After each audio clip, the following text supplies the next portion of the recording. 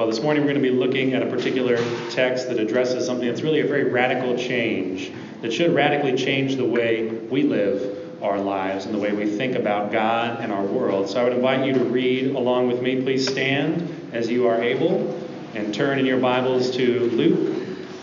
We'll be reading from chapter 12, verses 35 through 40. This is Jesus speaking, and he says, "Stay dressed for action and keep your lamps burning, and be like men who are waiting for their master to come home from the wedding feast, so that they may open the door to him at once when he comes and knocks. Blessed are those servants whom the master finds awake when he comes. Truly, I say to you, he will dress himself for service and have them recline at table, and he will come and serve them. If he comes in the second watch or in the third and finds them awake, blessed are those servants. But know this, that if the master of the house had known at what hour the thief was coming, he would not have left his house to be broken into. You also must be ready, for the Son of Man is coming at an hour you do not expect." This is the word of the Lord. Please pray with me. God, we come before you this morning as those who need you to be with us.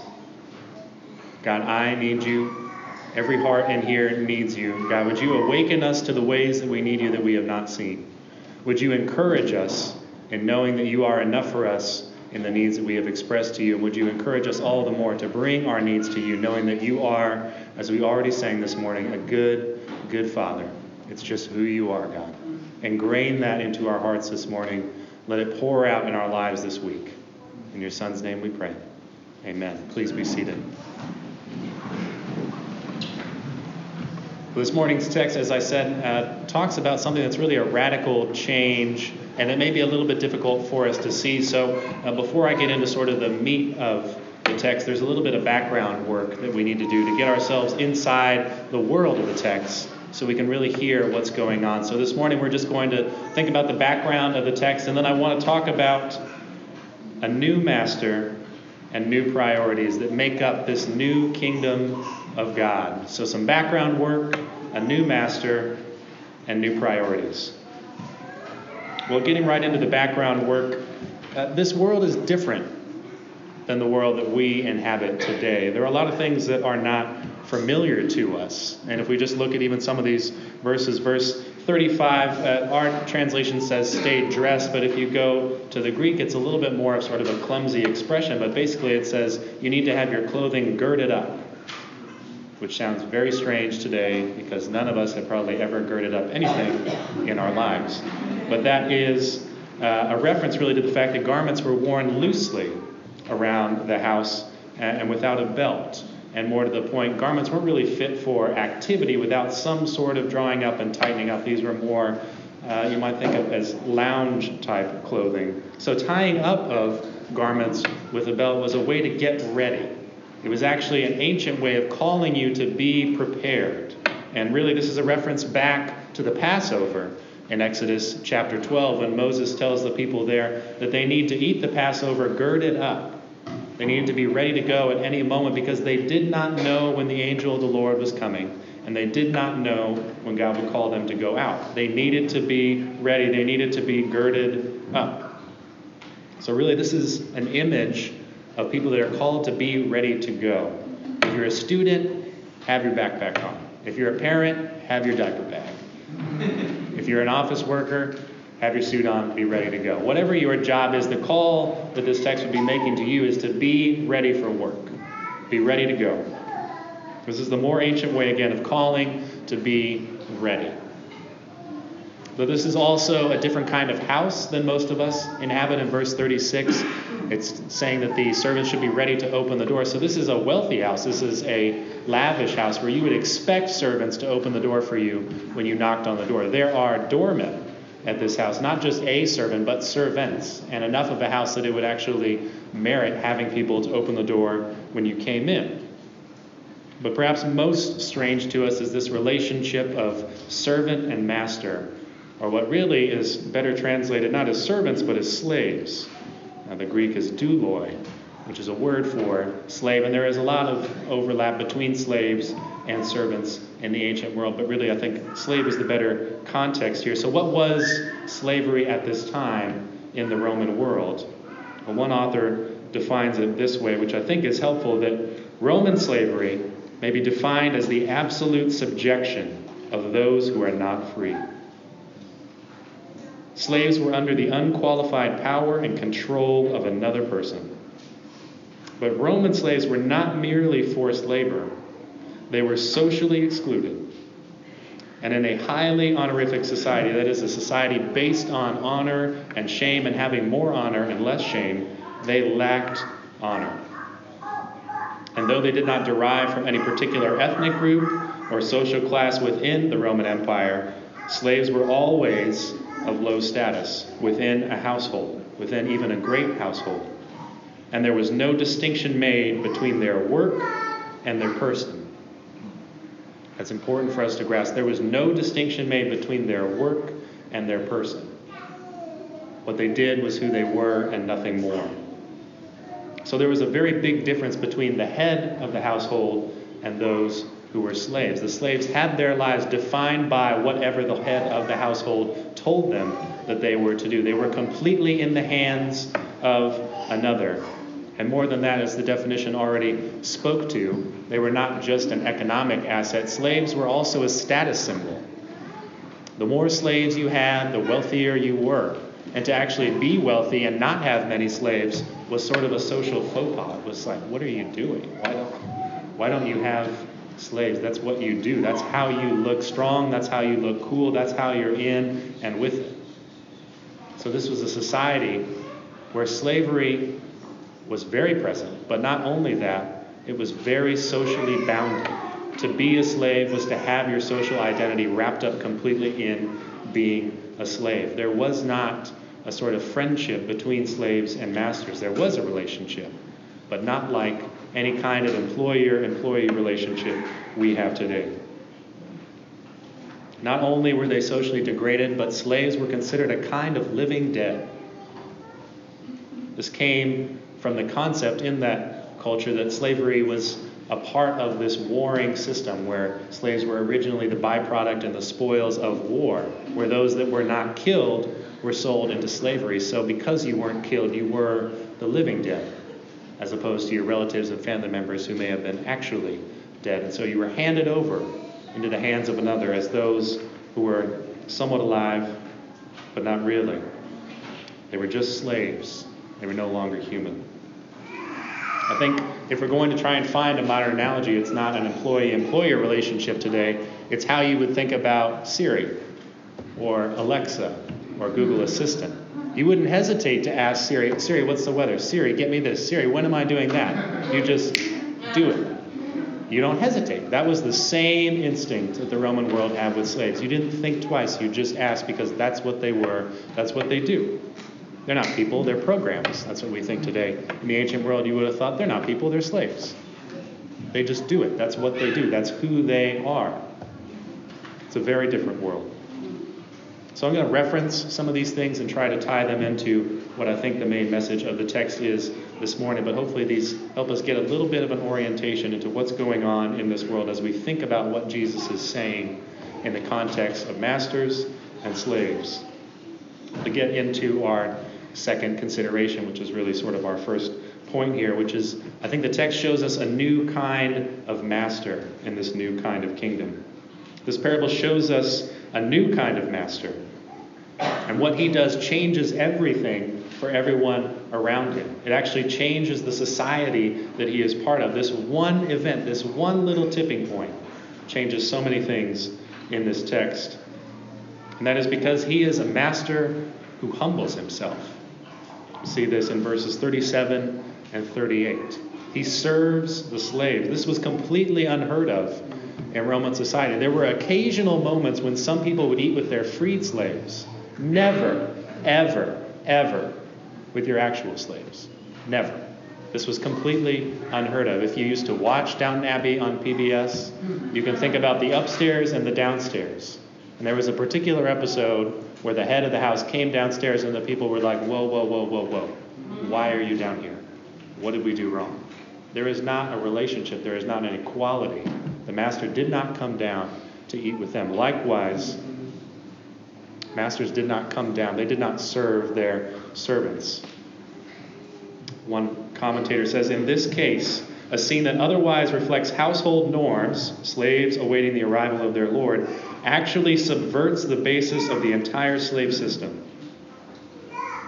The master undergoes a dramatic status reversal so that he engages in slavish activity on behalf of slaves. And if we think about the later part of Luke in chapter 2, when Jesus says that he is among his disciples as one who serves, we can see this picture of a master is talking about Christ. So what does this gesture mean of Christ being a master who would serve his slaves? It shows us that the heart of God is not just to wash away sin and oppression and all the destruction that comes along with our broken world from a distance. No, God is one who steps in to the mess of our world. God steps into the depths of brokenness, takes it upon himself, and breaks it from within. God is not a far removed breaker of chains. He is a close breaker of chains. He is a side-by-side breaker of chains. This is an arm-around breaker of chains. This is the God who steps in and breaks it from within. Not one who stands far off, but who says, I am with you, and we will break this. God's way is not to wash his hands of these things because they're beneath him. God's way is to step in and to get dirty. God may say to this broken world, you invented slavery and I will break it. But first, I will become a slave and a servant, because in my kingdom, the least is the greatest. You may have invented sin and I will break it, but first, I will make my son who knew no sin, as the Apostle Paul said in 2 Corinthians, to be sin, so that we might become the righteousness of God. You may have brought death into this world, and I will break it. But first, my son will die.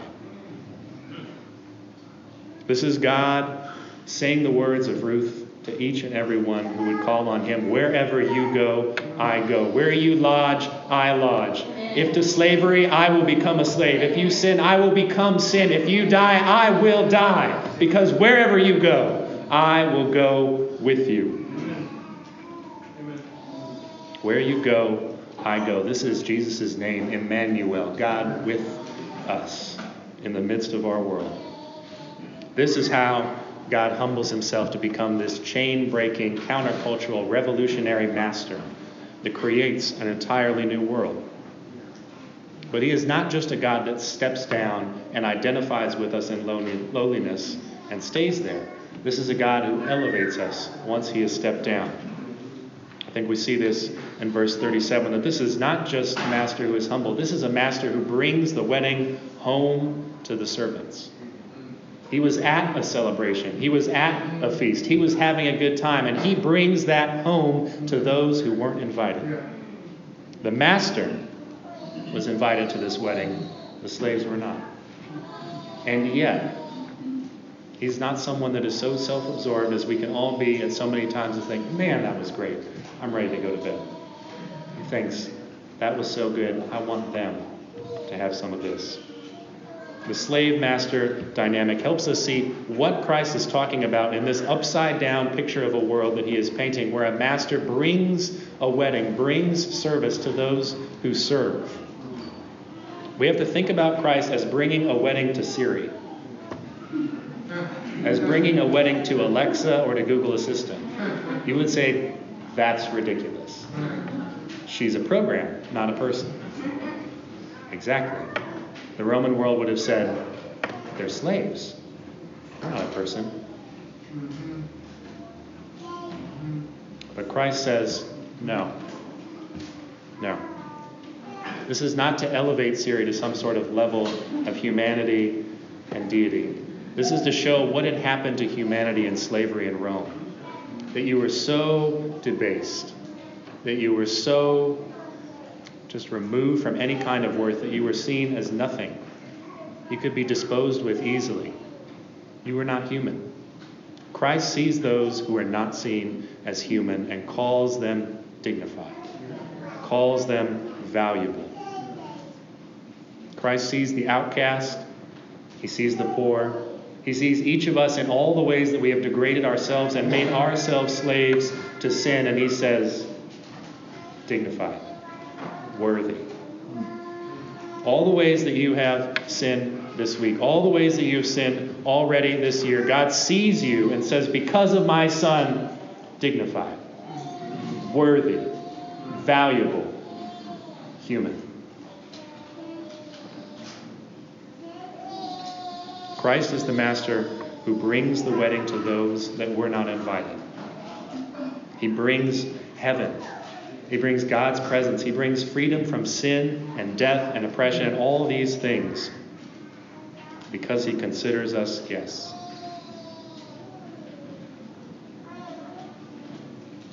How can he actually do this? Well, it wasn't easy. Let's be clear about that.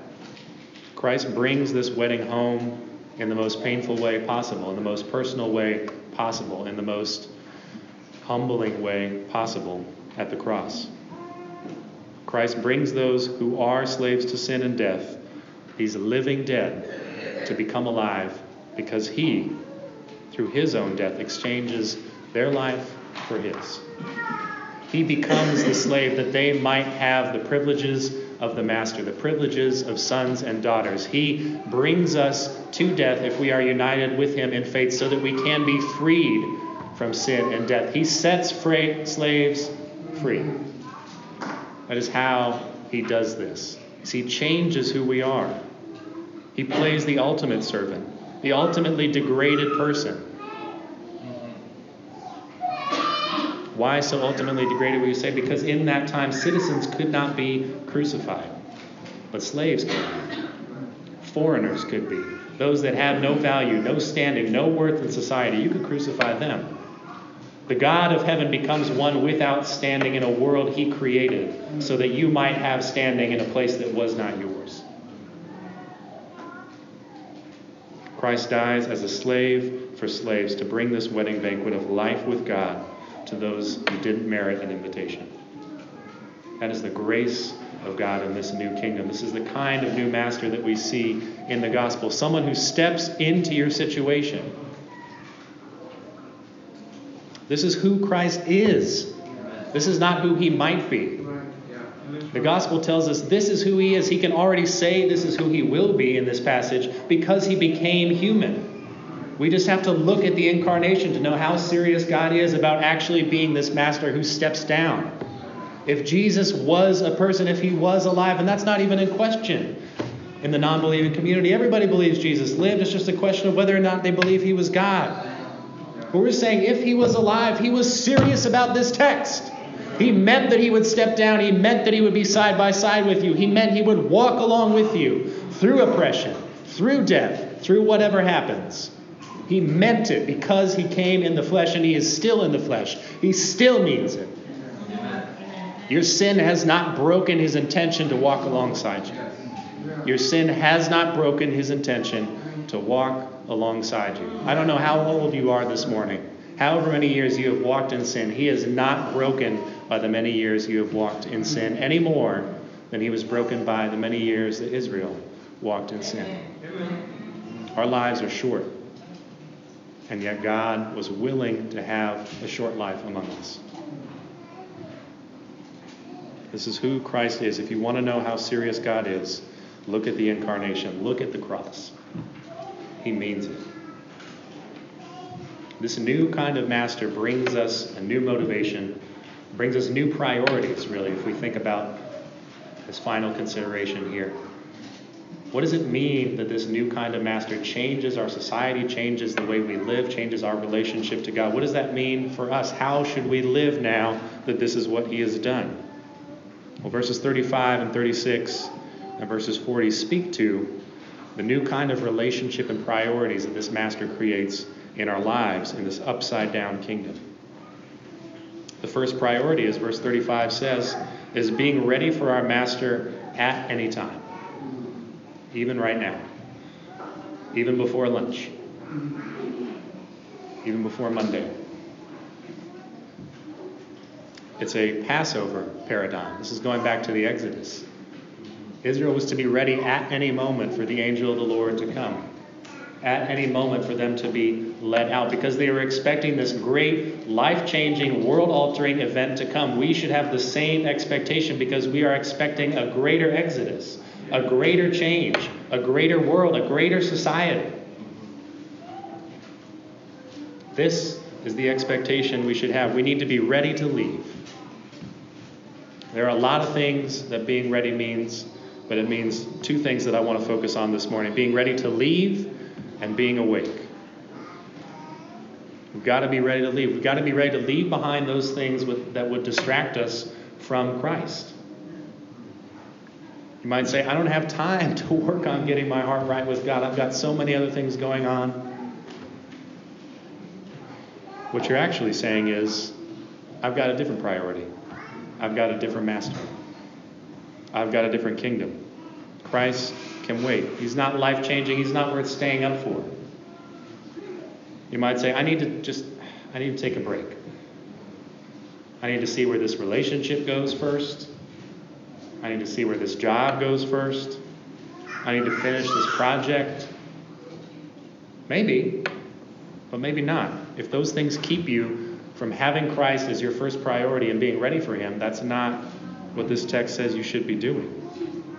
Now, you might actually need to take a break. You might need to rest. It takes wisdom to know what it is to be ready for each and every one of us before God. But we have to be ready. Christ has to be the priority. Like Israel in Exodus, we have to be ready. It could come at any moment. We're not guaranteed. We don't know. Like a thief in the night, it will come upon us, which is not to give some sort of picture of fear and scariness, but just to say, you don't know when this is coming, and you're not going to know. So start today. Get ready. And not just be ready to leave, but be awake. And not fall asleep to the allures of this world. We need to not become numb to sin. That's what I want to focus on being awake. We need to not become numb to sin. Whether that's as a society or as individuals. We need to not become numb to sin. We can't become numb to oppression and say, that's just the way it is. They're not people, they're slaves. We can't become numb to injustice, to demeaning and overlooking and trivializing strangers, people that aren't like us, trivializing immigrants that are new among us, or even prioritizing certain immigrants and saying, all y'all should just be like them. This is becoming numb to sin.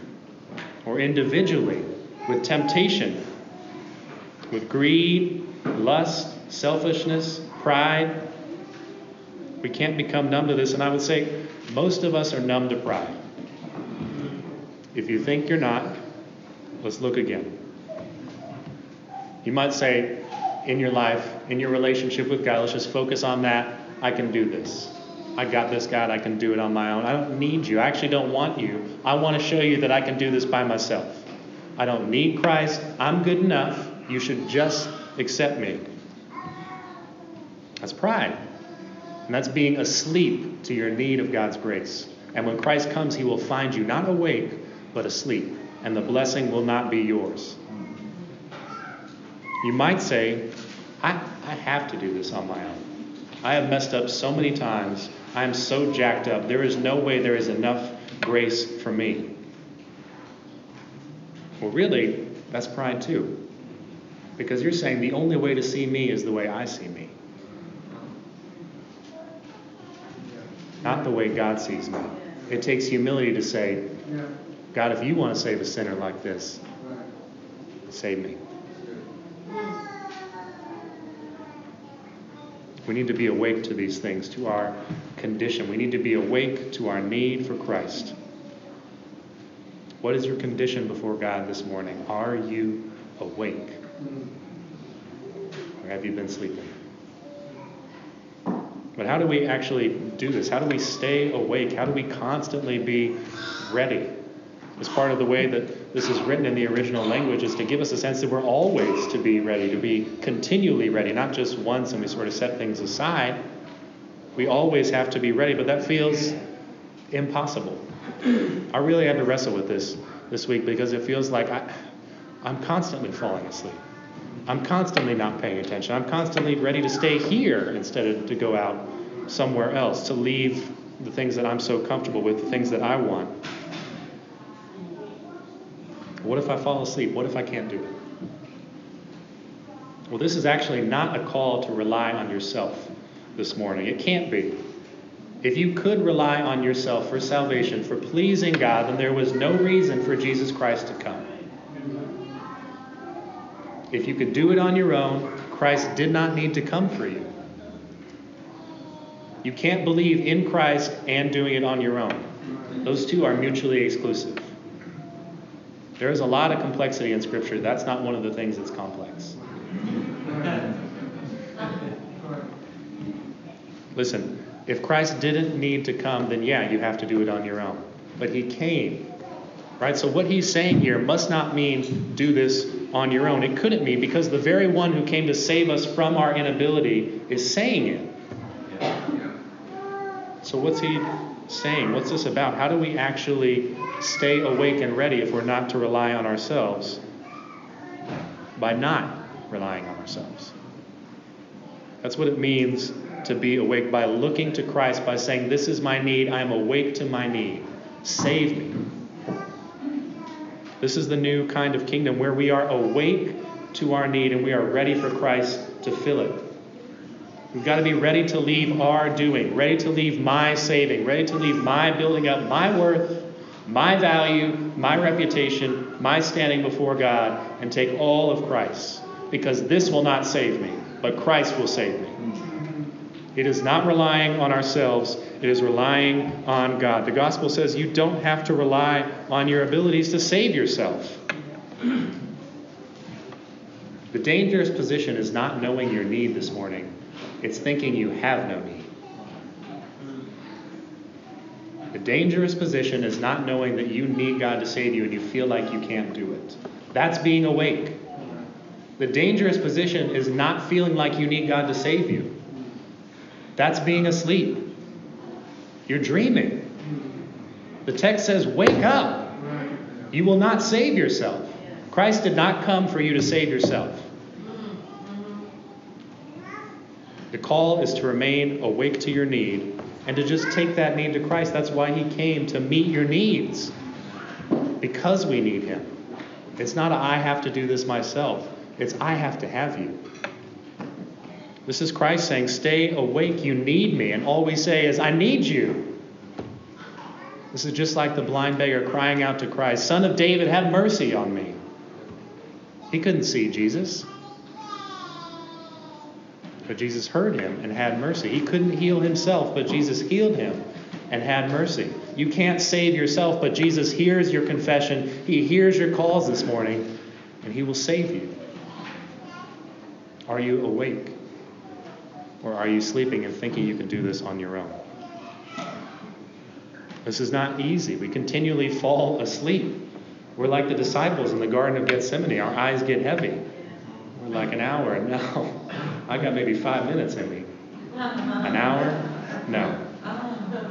This is going to be hard, but it's actually necessary and good. This Christian thing is going to be hard. It's going to be easier to give it up. It's going to be easier to feel like I can just do it on my own. And partly because then I can do my own thing, right? If God doesn't save me, I'm on my terms, not his terms. I can choose my own desires, my own whatever. I don't have to have a boss. I am the boss. This is going to be hard, but don't fall asleep. Don't sleep on the kingdom is what this text is calling you to this morning. To be awake to your need and to just take that need to God. Don't shrug off how hard this is actually going to be. Don't hear the text saying to you, it's really easy, you should just do this. The text is warning you because this is hard. This is a warning because it's hard. But let us take that difficulty and use it to show us actually just how valuable this thing must be if we're warned to do it, and it shows such a great reward for just staying awake to our need. Because the comparative value of waiting this out, weighed against this seismic shift of a master serving slaves, is invaluable. You cannot put a price on this. The shift to a new master means all your waiting will be worth it. All of your waiting will be worth it. What are you waiting for this morning? What are you waiting for God to do? All of your waiting will be worth it. All of it. There is nothing you cannot give up for Christ that will not be returned to you 1,000-fold when he comes. All of our waiting, every single moment, every single pain, every single trial, all of it will feel like, I can't believe I get all of this for just that little amount. That is what we are promised, because this is who Christ is. It's going to be hard, but it will be so good. So how do we more concretely do this to come to a close? How do we live into this state of readiness to being awake, to seeing this new kingdom, this new master? I think the first thing we have to do is pray. Because prayer reminds us that we actually need God to do something for us. Instead of just, this is my 5-step program, these are my plans, just say, I'm going to pray. I need you, God. I need you to show up. And actually, we have more of an advantage than the servants in this parable because we can still talk to our master while he's gone. We don't know when he's coming home, but he is always with us. Talk to God. Ask him to meet you in your need. And particularly, be honest with him. We need to take this great new kingdom, this new master, and we need to take these priorities to our current priorities and say, where do these things actually not line up? Where does my schedule not line up with being awake to Christ's coming? Does my calendar at all reflect time for me to get my heart right with God, or is that just a maybe once a week? Maybe I'll show up every now and then. Maybe I'll read scripture every now and then. Or is that a constant priority? Is it a first priority? We need to take this to our bank accounts. Does the way we spend our money reflect that we think Christ is actually coming back and it could be soon? Are we turning away from these old priorities and turning towards the new priority of Christ? Because we know that when he comes, he will break our world apart. That the system we have been a part of will no longer be the system. That the identity we have had as slaves will no longer be our identity. Because we aren't slaves. In Christ, you are no longer slaves to sin and death, Paul says. We are sons and daughters now. And sons and daughters inherit, they live, they know their father's business. You know what will be yours. But we got to watch out for each other as well. I think that's another practical thing, that these servants were to stay awake together. Likewise, we need to stay awake together. We need to be checking in on one another. Spouses, we need to be talking to each other throughout the week and say, how are you doing? Just leave space. Is there space in your schedule with your friends, with your kids, with your family to say, how are you doing? Are we making that space? Are we having that kind of mindset? Because Christianity is a team sport. It is not an individual sport, right? The Olympics are coming to a close. We've been watching some amazing things happen. But it's not an individual sport. It is a team sport. We stay awake together because we will be saved together. You don't have to do this on your own. So don't. If you're not in relationship with people, have a conversation.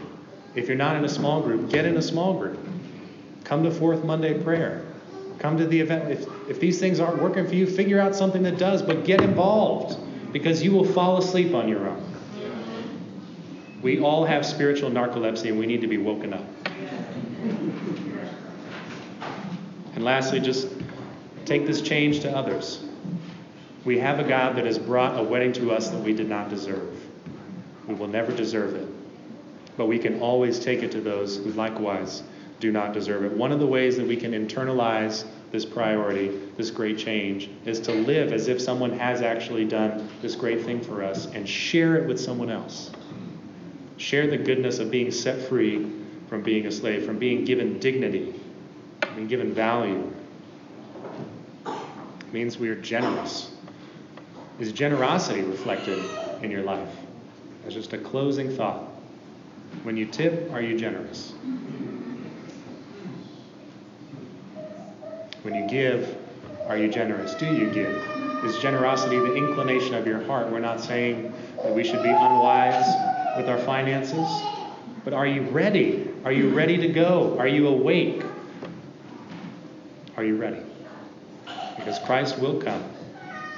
He will come at a time that we do not expect, but he will bring this great, life-changing thing with him. That's good news. Let's pray.